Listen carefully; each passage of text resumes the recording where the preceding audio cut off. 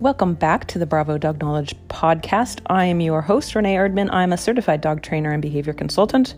I own bravodog.ca, and today we're going to be talking about recall, so off-leash foundation work and a reliable come when called.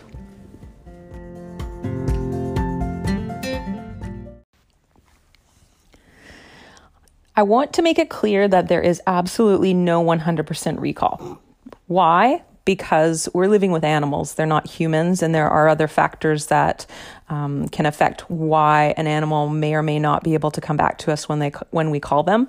There are distractions in the environment. There are competing motivators, so things that compete with the result of them coming back to us, or the desire or the motivation. And animals, lots of them have prey drive, and we cannot guarantee that what we have to offer is going to be able to compete with that genetic component that is driving them to go after prey. So there's no 100% recall.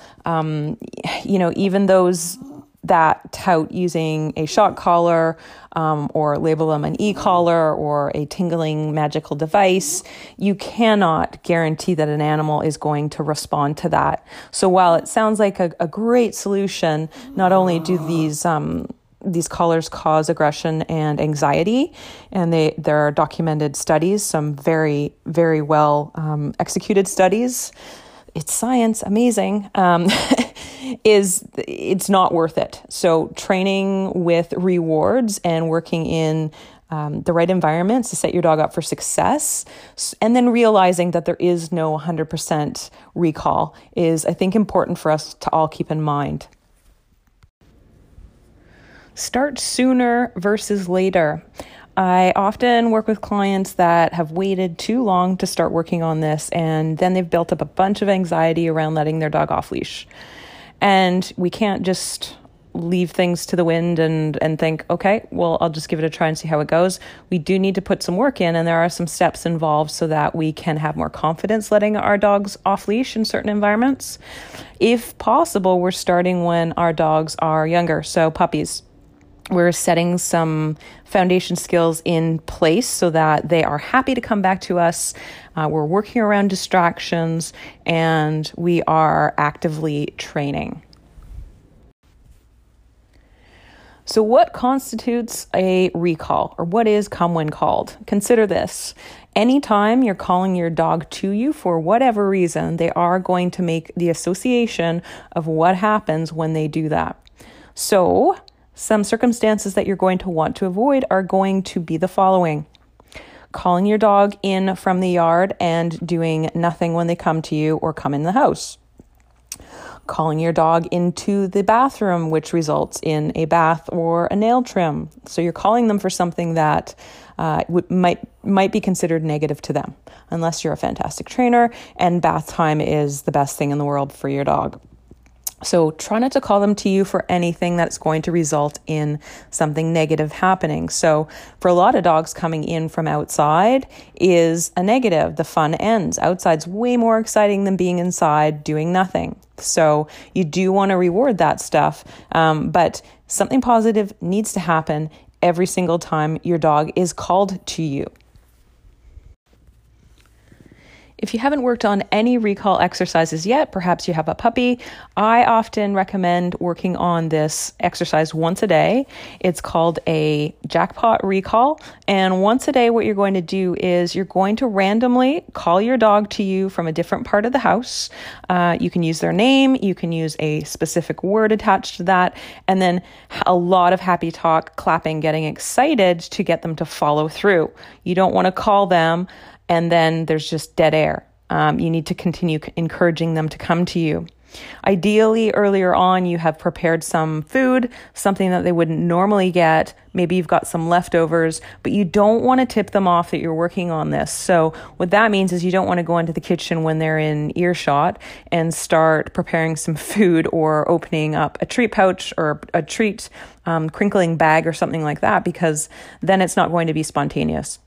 The spontaneity is really important, that after you do call them to you and they come running, what you're going to do is grab them by the collar if they have a collar on. If they don't, then just reach towards them, which will simulate grabbing a collar, because we'll touch on why that's important in a minute, but you want to jackpot them with that amazing food. So we're laying the foundation in a non-distracting environment that when I call you, the best thing possible is going to happen, which is it could be leftover tortellini, it could be steak from the night before, it could be canned dog food or cat food, something completely special and new, okay?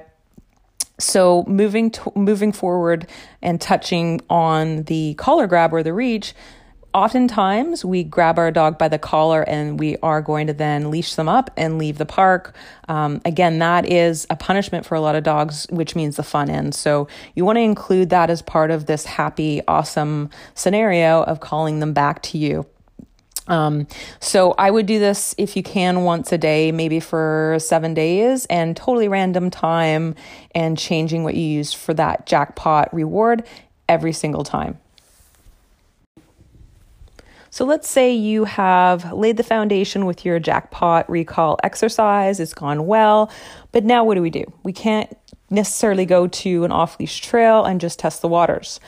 This is where I would be buying a long line, maybe 30 feet in length. And I would think about the best environment to go to the next step, which to me would be an outdoor field where there may be distractions such as dogs in the distance. There might be some people, not a super busy area, because we can't go from 0 to 100. So find the right place where you can set your dog up for success. Initially, when I get to a new place, what I do is I walk the perimeter with my dog. I let them sniff the environment, because that is a competing motivator, right? So if you go to this new place, and even if you're using a long line and let it out, the first thing your dog's going to want to do is sniff the new environment. So allow them to do that. Go for a walk first, walk the perimeter, take your time. Then what I would do would be, once I've done that, would be to let the long line out, but I'm not letting it go, so it should have a handle on it. And I'd start walking around with my dog, and I would call them back to me at a completely random time when I think that they can actually respond and be successful. And I would execute that high value reward delivery by asking them to sit as they're running to me, grab their collar or harness, and then give them a large amount. I'm being very generous, especially during these initial stages, because I'm still laying a foundation. Okay, so the long line exercise, if I'm going out for 20 or 30 minutes, I probably would do 3 or 4 of these recalls. You don't want to overuse it, because there's more value, and there's more sort of packed to the punch, I guess is the saying, because it's not them coming back and forth and back and forth and back and forth. That's not how we would use a recall in the real world anyways. It would be your dog is out of sight. You need them to come back to you. You're going to call them at that time. So working around distractions that are not too difficult for your dog to come away from. And then every trip or that you're using your long line with, I would get closer to distractions. I usually recommend that you do a couple recalls when it's really, really easy for them in that new environment, so that you've warmed them up, right? Always being really generous with those rewards. And a little tip too would be not to hold the food in your hands to get your dog to come to you. You really want their name, using that word, and getting really, really excited for them to be able to follow through. And of course, if you're using a long line and they can't do it, you're going to reel that long line in, and you're still going to reward them, believe it or not. So do you reward your dog if they cannot or have not followed through and you've used the long line? You do, because bottom line is we're trying to make that association, that dog coming to human, regardless of the circumstance, means something positive happens to them, and it's worth them coming back to you next time. I always ask my students this question. If you were on a hike and you had been working on your recall for weeks, and you're at the point now where you're testing small periods of time with your dog off leash, and you've called them back to you. They're out of sight, can't hear them, and it's taken them 10 minutes to come back to you. Really slow, not ideal. You've been stressed, you're anxious because they haven't come back to you yet, but they do finally comply. What should you do? Some popular answers are put them on leash, don't reward them, leave the area. So those are all punishments for not coming back to you quickly. Here's the problem is that animals do not have a sense of urgency. So whether or not they come back to us is basically, it's going to be up to them. Have we motivated them enough to come back to us? Are there factors in the environment that haven't allowed them to come back to us because their instincts have kicked in? So bottom line is if your dog comes back to you, no matter how long it takes, you still reward as if they would have come back to you in a flash. So just remember, there are no guarantees, but if you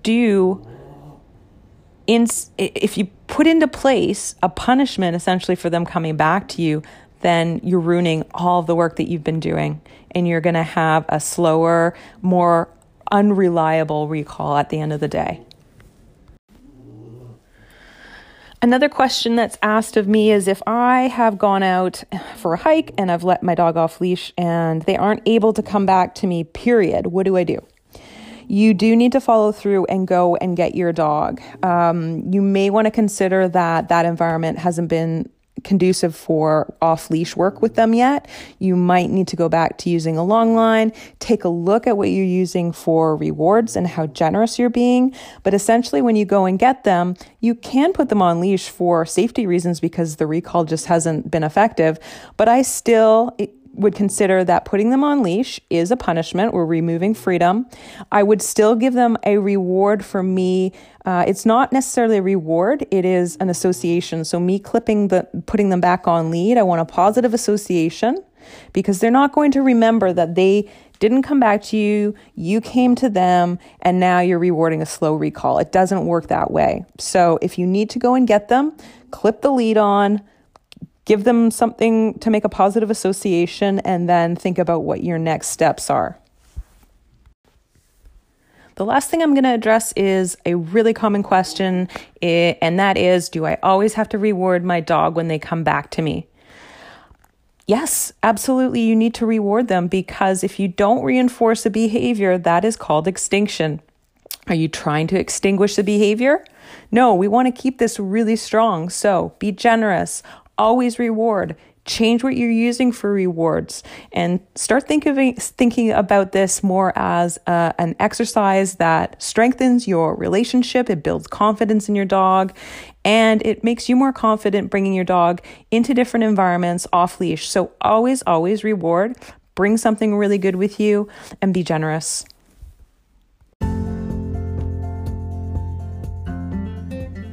Thanks for joining us on the Bravo Dog Knowledge Podcast. We hope you found this episode helpful. Head over to bravodog.ca and sign up for our free body language course.